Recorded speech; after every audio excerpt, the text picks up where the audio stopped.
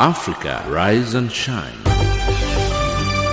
Africa, zorka. Africa, amka na ungae. Good morning and a very warm welcome to Africa Rise and Shine. This is Channel Africa, the voice of the African Renaissance, and we're coming to you live from Johannesburg in South Africa. We are on the frequencies 7230 kHz on the 41 meter band to Southern Africa and on 15255 kHz on the 19 meter band to Far West Africa, as well as DSTV's audio bouquet channel 802. I'm Lulu Gabu in studio with Ann Musa, Amanda Machaka and Figile Lingwati. In our top stories on Africa Rise and Shine at this hour, Turkish President Recep Erdogan meets his Tanzanian counterpart John Magufuli. SADC Oversight Committee meets Lesotho politicians, and UN agency expresses concern over humanitarian situation in Syria. In economics news, AB InBev refutes reports that it's cutting jobs in South Africa. And in sports news, Ugandan players to be rewarded for AFCON appearance. But first up, the news with Ann Musa.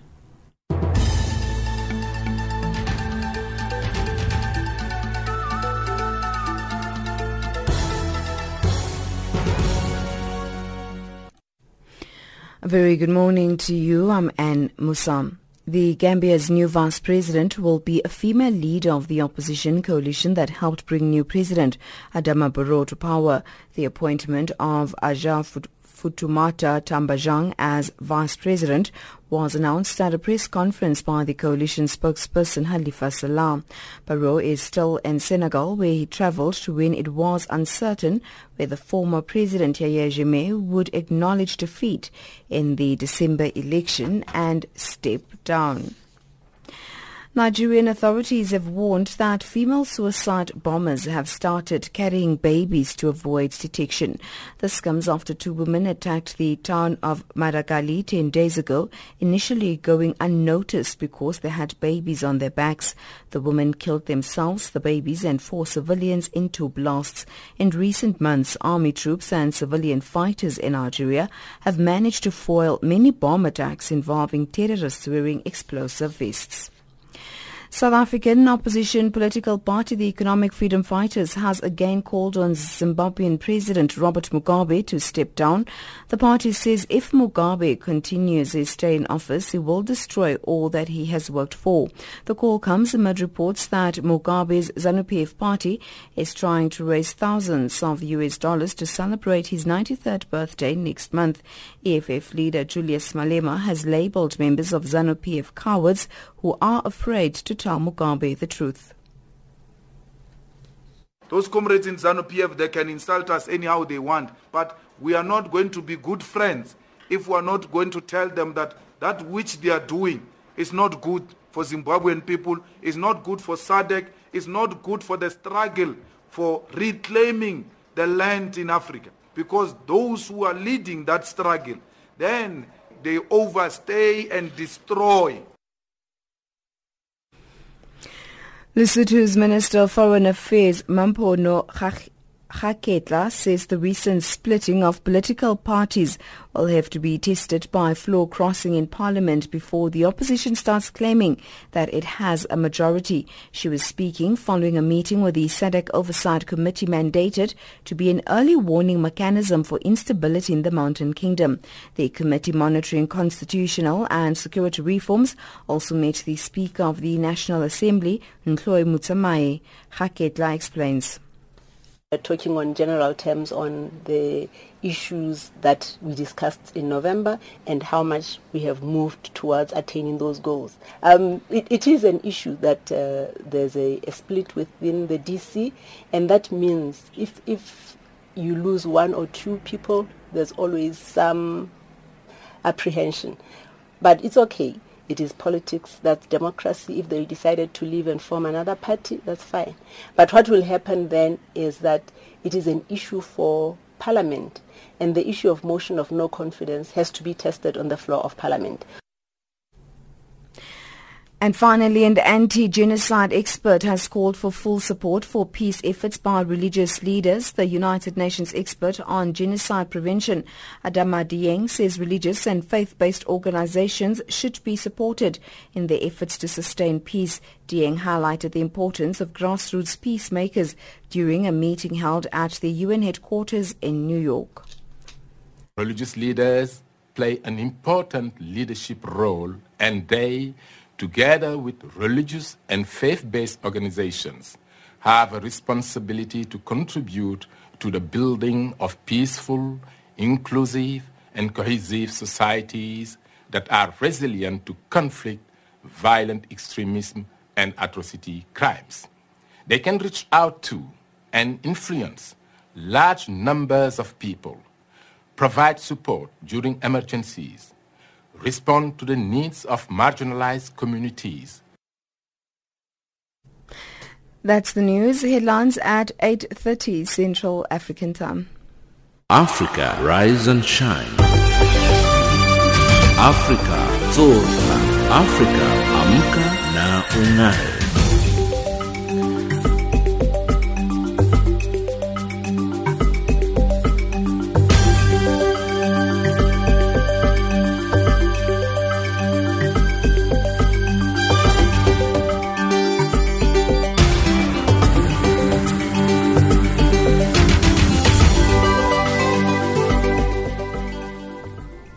Thank you. And Turkish President Recep Tayyip Erdogan met his Tanzanian counterpart John Magufuli in Dar es Salaam on Monday to discuss trade and security. Erdogan urged President Magufuli to shut down institutions linked to a Muslim cleric who is accused by Turkey of leading a failed coup last year in that country. The two leaders also signed agreements of cooperation between both countries, which is part of Turkey's effort to improve relations with Africa. Gabriel Zakaria has more from Dar es Salaam.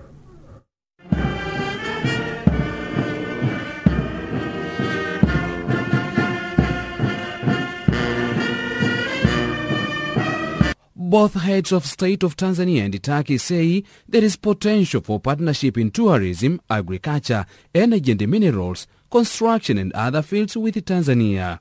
A key priority for the Turkish government is also targeting areas of investment and business in which citizens of both countries will benefit from each other. Tanzania's President Dr. John Magufuli explains more. Lakini katika mazungumzo yangu na Mheshimiwa Rais nimemwomba kuangalia uwezekano kupitia Exim Banki ya Uturuki. During our talk with His Excellency the President, I asked him to give us financial aid through the Turkish bank Exim to support our plan of building a standard gauge railway line known as Central Corridor Railway Line, and the President has agreed to support us, and he promised to instruct his Minister of Economy to see how Turkey could support us, and I'm sure we'll be supported by Turkish government for that project of 400 kilometers. Nina uhakika tutapata huo mkopo. Turkey has been in a diplomatic and business relation with Tanzania for a long time and witnessed the rapid growing of economy between the two countries in recent years, worth more than $100,000 in Tanzania economic record of 2016. Dr. Bashiru Ali is an economist and a political lecturer at the University of Dar es Salaam. This relationship is not as mature as other traditional relations that we have been having, like China, for example. You can't compare the relationship between Tanzania and Turkey with the relationship between Tanzania and China in all senses. But I think if you look at the government plan, and particularly this fifth phase government of Dr. Magufuli, you will see that it is trying to identify some areas of investment which can boost up its status in terms of industrialization. And one sector which is likely to be very significant in this relationship between Tanzania and Turkey is, for example, the pharmaceutical industry. On his part, the Turkish President Recep Tayyip Erdogan says signing of the docket in Dar es Salaam will enable both countries to benefit equally from each other and asking his counterpart President Magufuli to visit Turkey later this year when the embassy of Tanzania will be launched for the first time in Turkey. İnşallah el ele verdiğimizde iki ülke projeleri I can say that we have seen a friendly roadmap that will enable people from the two countries to cooperate in a win-win situation, and I have come with a group of business people from various sectors who will later get time to share and exchange news with their colleagues from Tanzania. I also like to welcome Your Excellency President Magufuli to Turkey, especially during the launching of Tanzania's embassy in Turkey later this year. Kendisini ülkemde ağırlamayı arzu ediyorum. Ziyaretimizin ve imzalamış olduğumuz bu anlaşmaların hayırlı olmasını diliyorum. Tanzania Broadcasting Corporation, TBC, which is a public broadcaster, is also signed an agreement with the Turkey broadcasting firm to cooperate in exchanging technology and the program's content. Dr. Ayub Rioba is the Director General of TBC. We have agreed to share experience and technology with our friends from Turkish media in terms of exchanging contents and the programs so that viewers and listeners from the two countries could learn from each other. I'm in training in the capacity where some of our staff will go to Turkey and vice versa to undergo professional training with our firms. During their closed-door meeting with Tanzania's leader on the first leg of his tour of Africa, Erdogan pushed for the closure or takeover of schools linked to Muslim cleric Fethullah Gulen. Political analyst Dr. Bashiru Ali from the University of Dar es Salaam says the Turkish allegations against the school needed to be checked in domestic level before making an interruption with the school. In my view, we'll approach this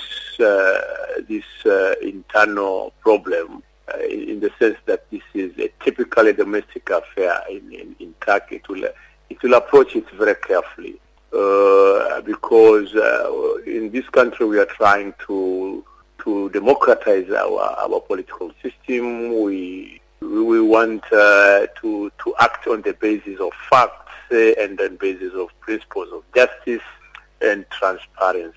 And I think the government has its own mechanisms of dealing with problems like that. And I don't expect that the government of Tanzania will concentrate on issues which are obviously quite domestic. The meeting between the two nations was also able to design and agree upon a well-charted roadmap for further cooperation between the two countries. Reporting for Channel Africa in Dar es Salaam, Tanzania, this is Gabriel Zakaria. Commentators are doubtful that former Gambian President Yahya Jammeh will ever return to his country. This is despite the Economic Community of West African States, ECOWAS, and the UN and the AU declaring in a joint statement yesterday that Jammeh will only be leaving the tiny West African country temporarily. He left the Gambia on Saturday for exile in Equatorial Guinea after protracted negotiations with the presidents of Guinea and Mauritania. New President Adama Barrow had insisted that Jammeh must leave the country following his inauguration in Senegal last week. Busi Chimambe looks at what the next move for the Gambia will be. In a carefully worded statement, ECOWAS, the UN and the AU have commended former President Yahya Jammeh for his goodwill and statesmanship.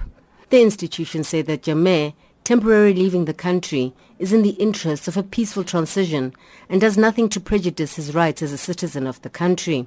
Institute for Security Studies' Stephanie Walters, however, believes Jammeh will not return home anytime soon. One of the things that we saw over this weekend, and in fact in the last 2 months, is that a lot of promises had to be made and some leverage had to be exerted in order to get Yahya Jammeh to actually peacefully leave his country. And so that I think that probably it's sort of a language that allows him to save face. He doesn't look as humiliated. If it seems as though one day he might actually be returning to Gambia, but I think that is unlikely in the future. Jammeh lives under a cloud. It has been reported that more than $11 million from state coffers have disappeared with Jammeh when he left for Equatorial Guinea. A spokesperson for Gambia's new president, Adama Barrow, says a proper audit is needed to establish precisely how much of the country's wealth is missing. Halifa Salah. The Inspector General of Police has been given instruction to ensure that they protect all government properties. Now ministers are going to be appointed. They will go into those institutions and find out what has happened in those institutions, and will report about them, because it's a government that is ready for accountability. But you cannot make allegations without any auditing of accounts. Barrow, who was inaugurated and sworn in as president at the Gambian embassy in Senegal last Thursday, is expected in his country soon. ECOWAS troops appear to be ensuring that enough security exists for his return. Barrow has spoken about the need to establish a Truth and Reconciliation Commission similar to South Africa's to heal a country that has been under Jammeh's draconian rule for 22 years. Walters says this course of action will need to be undertaken with caution. We have seen over the last few weeks and then in the last few days again an increasing number of Jammeh officials, senior officials in Jammeh's government, switching sides, including the head of the army.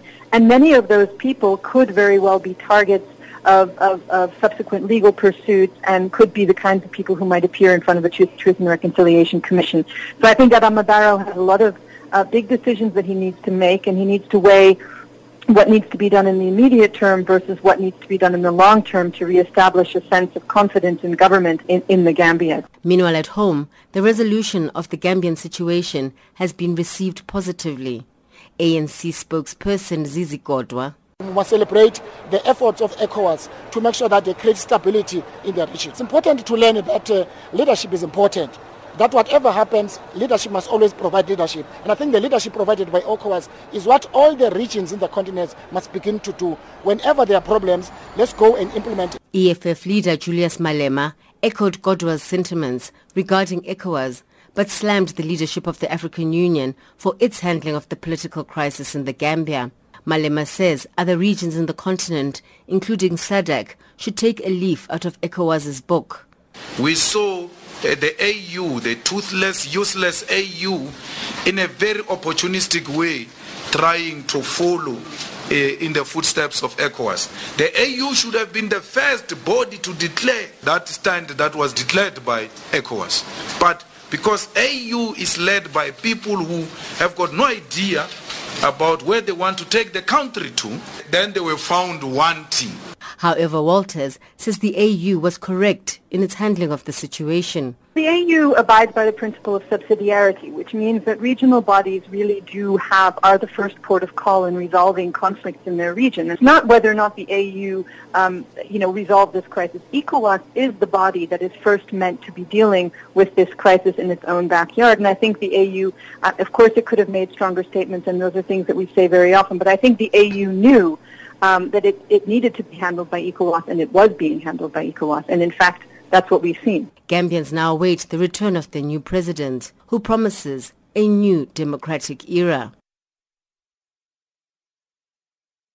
That report by Busi Chimombe. Channel Africa, the voice of the African Renaissance. Addis Ababa.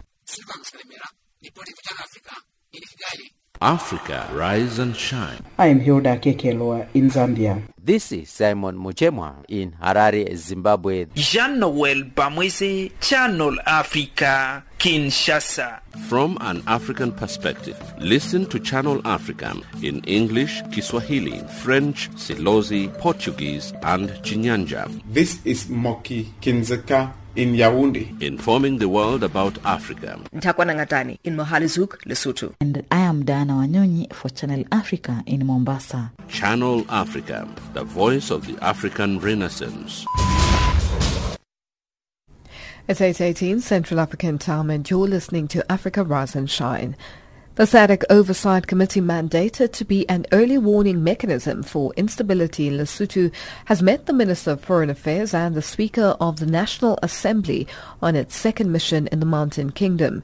The committee is also monitoring constitutional and security reforms and implementation of the recommendations of the Pumapi Commission that investigated the death of former Army Commander Maaparangwe Mahau. Ntakwana Ngatane has more. Early elections and the killing of a former army commander have resulted in SADC appointing an oversight committee to keep a constant eye on developments in Lesotho and determine if they have potential to destabilize the country. Dr. Mamphono Kgaketla is the Minister of Foreign Affairs. You'll recall that the SADC Oversight Committee was here in November last year, and that was their first meeting. So according to their mandate, they're supposed to come almost every other month to see what progress has been made in the issues that were discussed in the previous round. So when they came here the last time, we talked about a lot of things, but most especially on the reform program. So they're just here to see how far we are with that process. When I met them this morning, we were talking on general terms on the issues that we discussed in November and how much we have moved towards attaining those goals. Those issues include constitutional and security sector reforms, a process that the government has started, but that the opposition and civil society say it is flawed because the government should be a stakeholder, not a convener. The other issue, implementation of the recommendations of the SADC Commission of Inquiry led by Botswana Judge Mphapi Pumapi that investigated the death of former Army Commander Maaparangwe Mahao. That commission recommended amnesty for soldiers still in custody who were arrested alongside Mahao for alleged mutiny, but the government has tabled an amnesty bill that covers all soldiers suspected of crimes ranging from 2007. Much to the distaste of the opposition. The National Assembly too was highly charged before it went on Christmas recess as the opposition and the government battled it out for control of the government. When Parliament reopens on the 24th of February, the drama is likely to continue. The opposition says it has 71 of the 120 seats of Parliament and the government must step down. Mathato Pafudi is the president of the Women's League of the Opposition Obasotho Convention, ABC. The parliament must be opened as soon as they can because they have to show their powers in the parliament, or they have to show their numbers that they are really in the position of leading the government of Lesotho. So we said, let's hold their position that they have to open it very soon and very urgent. We said so. Dr. Mamphono Kgaketla is the Minister of Foreign Affairs and Treasurer of the Prime Minister's Party, Democratic Congress. You require me to put on my different hat as a Treasurer of the DC and not as the Minister of Foreign Affairs. It is an issue that there's a split within the DC, and that means if you lose one or two people, there's always some apprehension. But it's okay. It is politics. That's democracy. If they decided to leave and form another party, that's fine. But what will happen then is that it is an issue for Parliament, and the issue of motion of no confidence has to be tested on the floor of Parliament. So we can't know until Parliament reopens and we see who of our DC members has actually crossed to the AD. The Oversight Committee's meeting with the Speaker may shed light on what is likely to transpire when Parliament reopens. It also has to advise SADC on how to avoid any escalation. It will meet stakeholders including the government, the opposition, chiefs and civil society. I'm Takwana Ngatani in Maseru, Lesotho. United States envoy to South Sudan, Donald Booth, has just concluded his mission in South Sudan as the powerful nation's representative. Booth leaves South Sudan in state of continued fighting and hopes that President Salva Kiir will strive hard to put his house in order as soon as possible. James Mangula has more. The United States representative to South Sudan, Donald Booth, leaves South Sudan with a strong message to the government on what it should do this year. First, to stop the fighting, to respect the cessation of hostilities agreement that they signed. And then secondly, to move on to serious political talks. But political talks that should include a broader range of South Sudan society. The important thing is that the people of South Sudan broadly feel that they have an engagement in putting their country back together. Drafting a new constitution will have to go forward, determining what the governance structure going forward will be for the country. There are other issues that remain unresolved that have been brought into the limelight as clear problem areas. The security sector, for example, needs to be truly reformed. Public financial management is another area. There have been many reports of corruption. These issues need to be addressed. I think it's in the interest of the people of South Sudan, as well as all the friends of South Sudan, to ensure that the resources of the country are used to build a country that will have an economy that is growing, that is diversifying, and to move away from the era of the liberation struggle and to move into that of real nationhood. And we think, though, the most important thing is to stop the fighting. The fighting continues to displace South Sudanese. The fighting continues to put those South Sudanese who have been displaced, as well as many others, at grave risk of not only disease, but potentially in some areas of the country of famine. Reflecting on the strategic areas that he focused on shortly before the current armed conflict erupted in South Sudan, the outgoing United States representative to South Sudan, Donald Booth, made the following remarks. Before the conflict, I focused on a number of issues that were of concern. One of those concerns was the pending legislation that would have restricted the space for civil society. The U.S. had been engaged with the government on that, as well as with civil society, trying to convince the government that whatever legislation it passed that would deal with the civil society would leave space for civil society to operate. We engaged while I was in Juba, as well as our embassy, constantly on the issues of freedom of the press in South Sudan. We have engaged with the government on issues of corruption. So all of these things that we saw building to the crisis, those were issues we didn't discover on the 16th of December.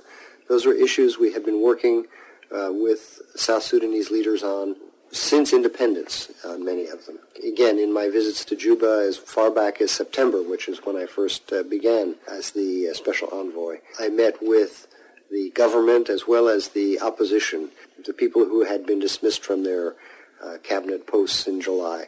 I met with them and I made a constant message of you are risking coming up with a miscalculation. You need to be sure you don't burn down this new house of South Sudan.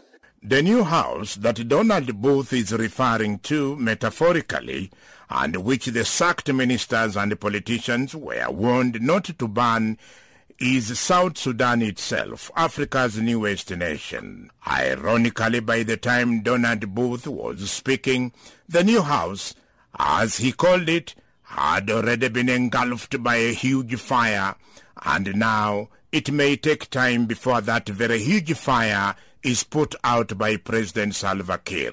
Perhaps it may be timely and pertinent to highlight important words made by the United States representative to South Sudan, Donald Booth. Today, he says, and I quote, South Sudan is a failing state. Unfortunately, both IGAD and the African Union are currently frozen in their response.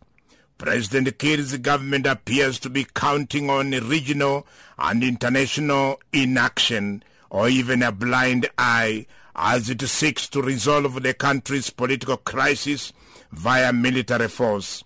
This is unacceptable, says the outgoing United States representative to South Sudan, Donald Booth. Booth continues to say, we are rightly alarmed when a senior UN official warns of the potential for genocide. But we should not allow that word and the inevitable debate about whether or not it applies. The United States has to seek new approaches, but without question, the United States should continue to play its prominent historical role with regard to South Sudan, concludes Donald Booth, the outgoing United States representative to South Sudan. Reporting for Channel Africa, this is James Shimanyula. This is Channel Africa, South Africa's official international public radio station on shortwave, internet and satellite. My name is Sipa Hotsticks Mabuse, a South African musician and an African artist for that matter. You are listening to Channel Africa, the voice of the African Renaissance. Pambi.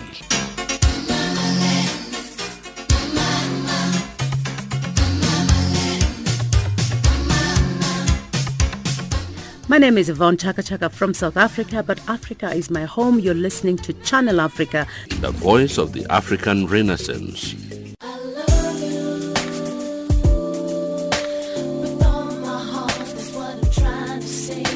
My name is Habida, an African artist from Kenya, and you're listening to Channel Africa, the voice of the African Renaissance.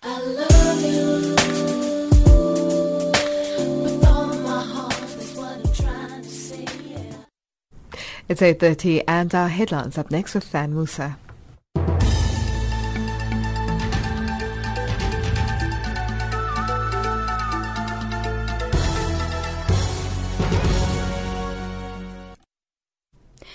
A very good morning to you. In the headlines, fresh protests have erupted in several cities in Côte d'Ivoire, including the capital, Abidjan, where retired soldiers barricaded highways.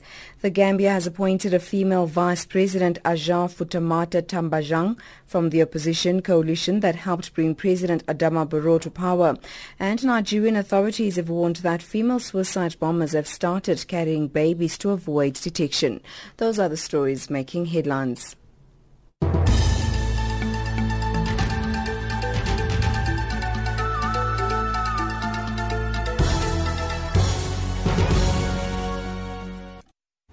Thank you, Anne. United Nations Children's Fund says absolutely nothing justifies the continuing use of siege tactics by the warring parties in Syria. UNICEF's regional director, Geert Capellare, says that escalating violence in the besieged eastern city of Deir ez-Zor had put 93,000 civilians at risk, including more than 40,000 children. The extremist group ISIL, or Daesh, has surrounded the city since July 2014, depriving its residents of food, medicines and other essentials. The UN had been carrying out airdrops of aid for the past 9 months, but Daesh militants took control of the drop zone on January the 15th.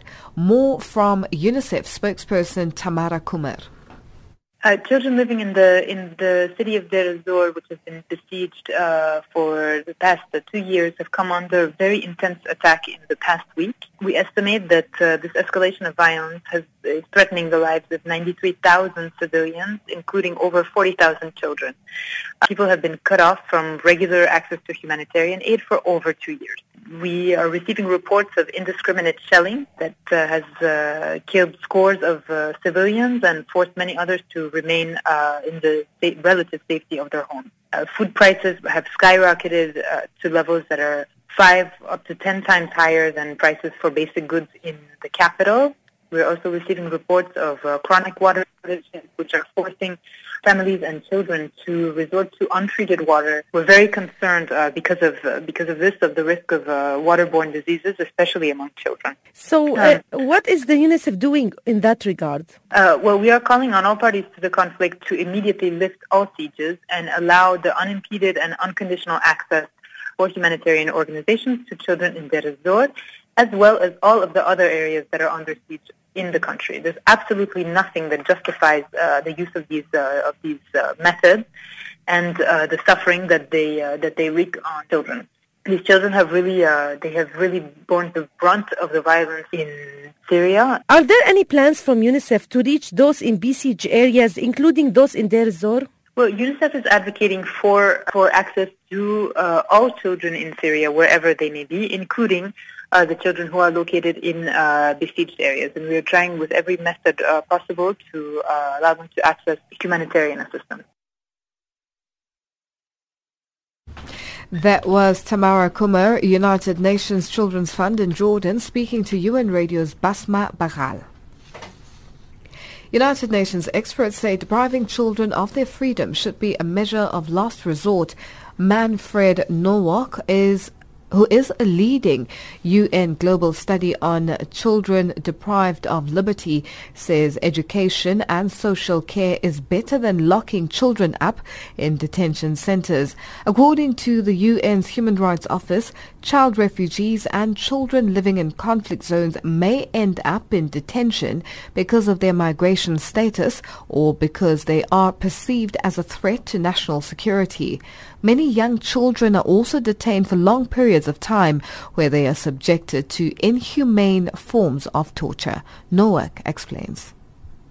Children should in principle never be deprived of liberty. It should only be a measure of last resort. In reality, we don't really know how many children are deprived of liberty. I visited so many different detention facilities where I found children in very deplorable situations, because we are not only talking about children who are in pre-trial detention or even after having been sentenced in prisons, but there are many other reasons. For instance, if you think about children on the move, migrant and refugee children with their families, or even unaccompanied minors, and very often they end up in migration detention centers for quite a long period of time. You might have children that spend some time with their parents who are incarcerated.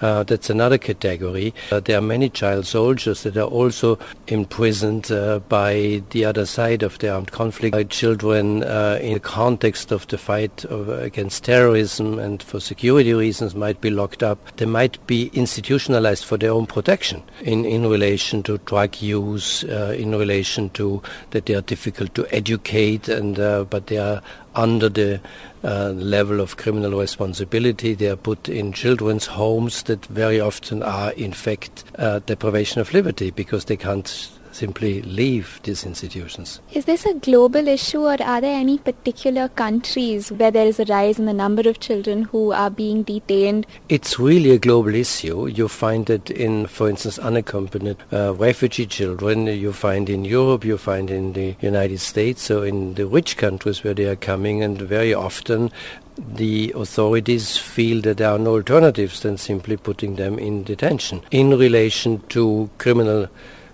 juvenile justice, of course, there are differences. There are many countries that have a very low age of criminal responsibility, and I have seen in many African countries, for instance, that children were simply locked up because they have committed a crime at the age of 7, 8, 9, and I think this is not the way you should deal with children. They need better education, they need social care, but not being locked away in a prison. So it is really a global phenomenon. You've been conducting a global study on children deprived of liberty. What are some of the key points of this research, and what do you aim to achieve?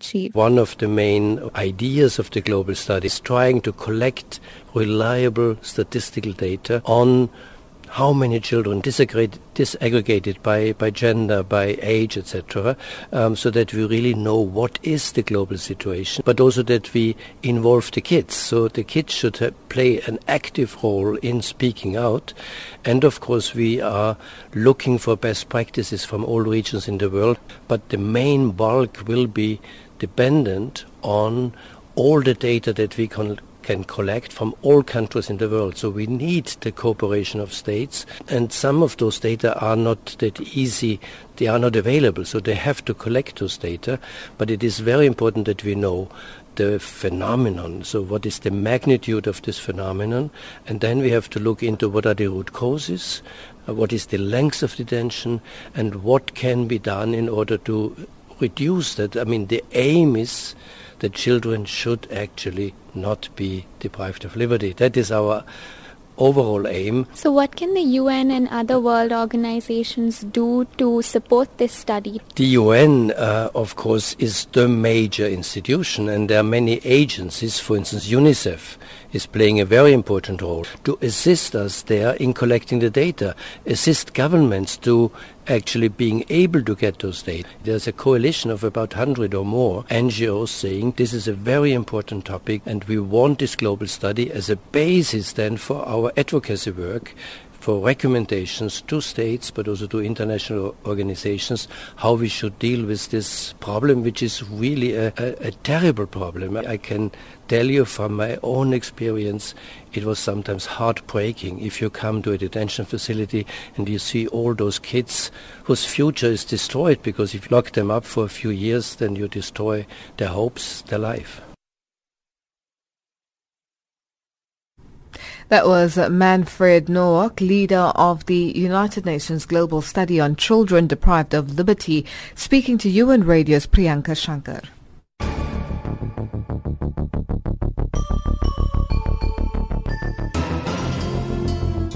We have great news for you. Channel Africa has gone mobile.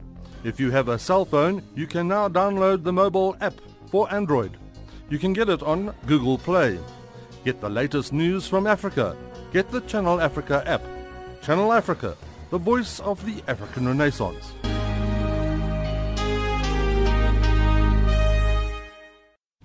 It's 8:39 Central African Time and you're listening to Africa Rise and Shine. South Africa's opposition party, the EFF, says it is now looking at alternatives to try and find a way to save the Public Protector's Office, as it believes Busisiwe Mkhwebane is only interested in protecting the interests of the state. The party has labelled her as a puppet for the wealthy Gupta family and is only going to destroy the office. Mkhwebane took over the Public Protector's Office in November last year after Thuli Madonsela served for 7 years. The party announced this during its media briefing, where it outlined the EFF's 3-day plenum, where it adopted the party's year-long program. Mbali Sibanyoni has more. In setting the agenda for the year, EFF leader Julius Malema shared the party's sentiments on the work of the Public Protector over the last 3 months. I said, why deny an African child an opportunity? She has proved herself through an interview. Let's give her benefit of doubt. We didn't know what we're doing. Now we regret that thing. We regret it. South Africa, we regret supporting this comrade. She's going to collapse that office. Malema was part of the parliamentary committee that recommended Mkhwebane succeeds Thuli Madonsela. This despite knowledge of allegations that Mkhwebane is a former spy, a claim which she has denied. The EFF leader has also weighed in on the current SABC inquiry, saying its intentions are not genuine. And then we have a committee there in parliament which is pretending to be doing some work. You know what's happening there? That work is not genuine. It's factional battles towards the conference of the ANC. We are participating because we love this country. But a group which is a Ramaphosa group actually. The Ramaphosa group is the one that is pursuing the SABC program. Because the Zuma group controls the SABC and they are not getting the coverage they want for Ramaphosa. The EFF has declared 2017 as the year of the branch and says the party is ready to take over the Metsimaholo municipality situated in the Northern Free State. By-elections are expected to be held next month and will seek to strike a deal with the DA and see it run its first municipality. Malema says it will continue to oppose the ANC to ensure it's removed control of the public purse. The ANC with money is very dangerous. Because when people complain, the ANC just gives them food parcels and T-shirts. Hey, we don't have water. Take. They give them food parcels and T-shirts. So we want to remove that patronage away from the ANC so that the playing field must be leveled. Then it's us and the ANC on the ground. We have the message. The ANC doesn't have the message. The ANC has got the money and it buys votes. On the international front, the current resurgence of the right-wing parties and the pronouncement by the US President Donald Trump on economic and foreign policies, Malema says this should be a concern for developing countries. When Trump goes to protect, his friends in Europe will follow him and protect. And those citruses we're sending to Europe will no longer be allowed to go to Europe. And as a result, that industry will collapse in South Africa, but they will be bringing the leftovers from their country into our country. So we ought to stand in direct opposition of that. Turning to Africa, Malema further called on continental leaders to respect the will of the people, and he was upfront on President Robert Mugabe and ZANU-PF. Zimbabwe's situation is bad. President Mugabe can't even control a spade. You know, they were trying to plant a tree, a sword turnings, and he can't control that thing. That's how old he is. He's no longer capable of discharging his responsibilities. We don't hate the man. They can respond and insult us anyhow they want. But they are a group of cowards, those comrades in ZANU-PF. The party says it also plans to host 4 provincial elective conferences in Gauteng, North West and the disbanded Eastern Cape and KwaZulu-Natal. Mbali Sibanyoni, Johannesburg. Africa, rise and shine. Africa, Africa, wake up. Afrique, Afrique, réveille-toi. Africa, Africa, wema. Sun rising. Le soleil est levé. Weya wema. Wetin dey happen Africa? Africa, dumelang sanbonani. Africa mulishani mulibwanji. Africa yomi kilonshele. Africa ndinkim kinkunume. Wetin dey happen Africa? It doesn't matter where you come from. We are one people. Channel Africa. Channel Africa, the voice of the African Renaissance. This is DJ Cleo with G-Exploits from Nigeria. Channel Africa, the voice of the African Renaissance. Our economics update up next with Amanda Machaka.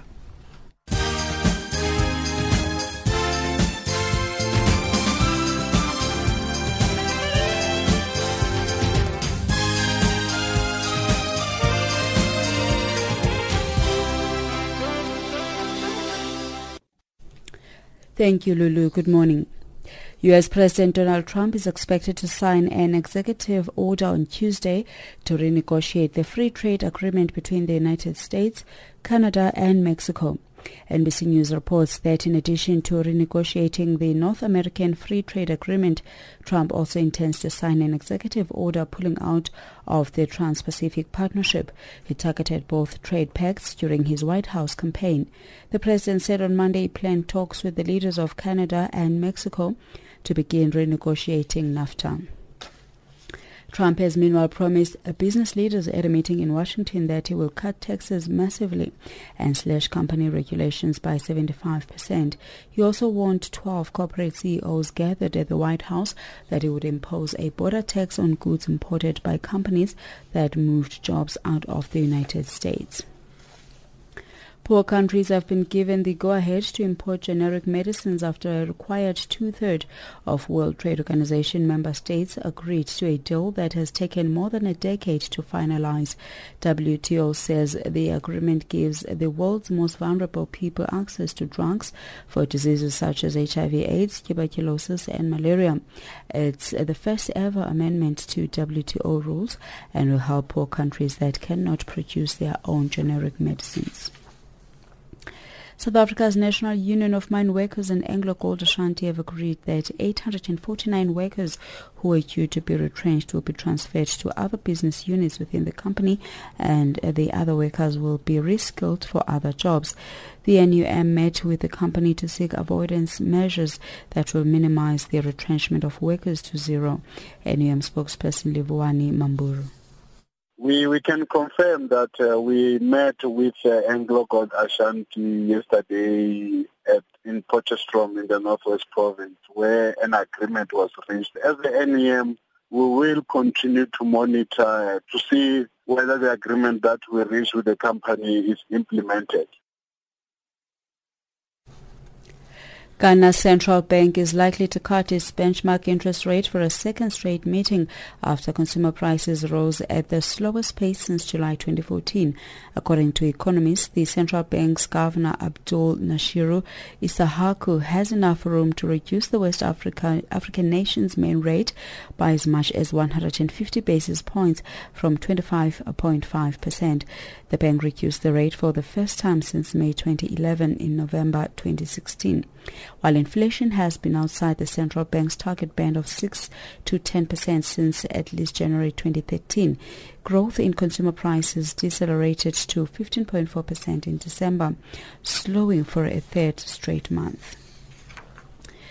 Financial indicators, the US dollar is trading at 13.52 South African rand, 10.43 Botswana pula, and at 9.79 Zambian kwacha. It's at 0.80 to the British pound and at 0.93 to the euro. In commodities, gold is at $1,217 and platinum at $982 an ounce. The price of Brent crude oil is at $55.53 a barrel. That's the latest economics news.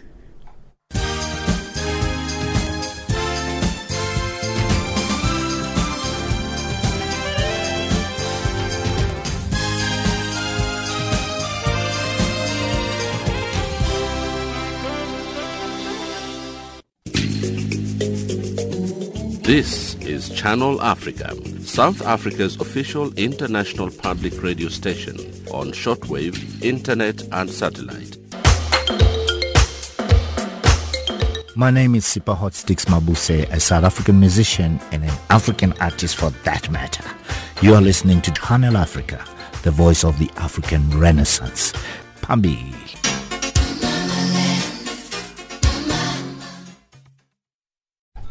Thank you, Amanda. Sports update up next with Figile Lungwati.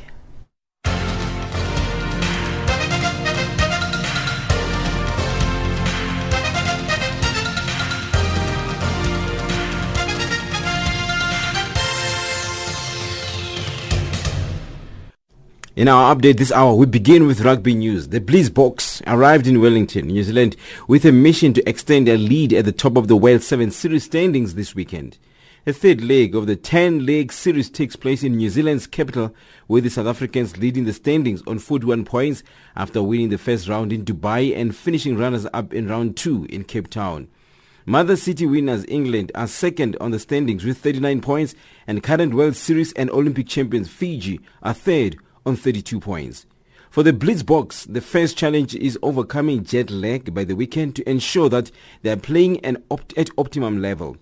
Their second and bigger challenge will be finding the rhythm without the injured, experienced duo of playmaker Cecil Africa and star forward Kylie Brown. The Blitzboks, who lost to New Zealand in last year's final at the West Park Stadium, will face Japan, Australia and Fiji in Pool B on Saturday. Meanwhile, the Kenya Rugby 7 squad for the Wellington and Sydney legs of the 2016-2017 HSBC Sevens World Series has also landed in Wellington ahead of the third leg set for this coming weekend. Head coach Innocent Simuyu included 5 new faces to the team that featured in Dubai and Cape Town Sevens last year. Oscar Omar, Eden Aguero, Semi Oliech, Bush Mwale and all-time series top try scorer Collins Injera will be featuring in the team for the first time this season. Kenya Sevens is pooled alongside Argentina, England and Papua New Guinea for Wellington Sevens. Channel Africa's Francis Mutegi has more. The Kenya Rugby Union management is also working hard to resolve the issue of contract with the national sevens team after handing them the papers to sign last Tuesday. The players are yet to put pen to paper though, as they have been given time to go through them before the next consensus meeting when they return from the Wellington and Sydney legs of the World Rugby World Series, where they have gone. The issue of contract and bonuses had caused some disquiet in the Shujaa camp. It played out loudly before the season began during the unveiling ceremony of the new sponsors SportPesa late last year. In football news, Algeria crashed out of the Africa Cup of Nations at the group stage after failing to win a single game in Gabon. They were held to a dual draw by Group B winner Senegal in a match they had to win to have any chance of avoiding an embarrassing early exit. Islam Slimani scored both their goals, a 2-yard volley and scuffed effort that wrong-footed Algeria's goalkeeper. But Senegal twice equalized. Papakouli Diop and then Moussa Sow both firing in efforts from the edge of the area. Algeria went into the tournament as one of the favorites for the trophy, but leave with a reputation damaged by 3 underwhelming performances. In another match, Tunisia secured their place in the Africa Cup of Nations quarterfinals as Group B runners-up with an easy win over bottom team Zimbabwe. Naim Sliti's defensive shot put Tunisia ahead before Yusuf Makhni and Taha Kenenisa extended the lead. Ghana national team head coach Avram Grant has given a strong indication that he will rest his key players for their last Group E match against Egypt at Stade Port-Gentil in Gabon on Wednesday. Our life is not dependent on this game, but we want to win every game. Of course, our target is the quarterfinal. Any team that we will face in the quarterfinal will be a strong team. We saw the group. But it depends also on the profile of the team, that many of the players rest in the last 6 months that they didn't play. So some players need more games to play.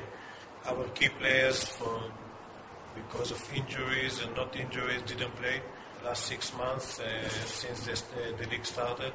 And I think they need games. So anyway, they need games. And anyway, we want to win the game. So we will analyze everything and then we will see. And finally, with tennis news, Venus Williams continued her astonishing late career revival by failing Anastasia Pavlyuchenkova 6-4, 7-6 on Tuesday to reach her first Australian Open semi-final in 14 years. The quarterfinal will hardly be remembered as a classic, with both Williams and the 24th-ranked Russian surrendering serve with alarming regularity despite perfect conditions for tennis at Rod Laver Arena. In the end, it was 36-year-old Williams' experience that proved decisive when the pressure rose and Pavlyuchenkova crumbled with a double fault on match point to boost the Americans' hopes of a maiden title at Melbourne Park. That's your sport news this hour.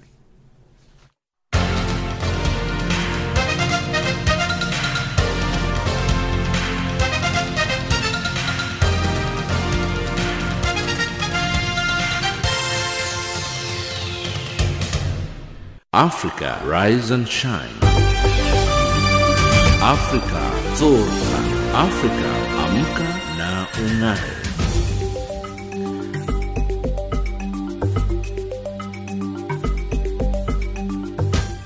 Recapping our top stories in Africa Rise and Shine at this hour, Turkish President Recep Erdogan meets his Tanzanian counterpart John Magufuli, SADC Oversight Committee meets Lesotho politicians, and UN agency expresses concern over humanitarian situation in Syria.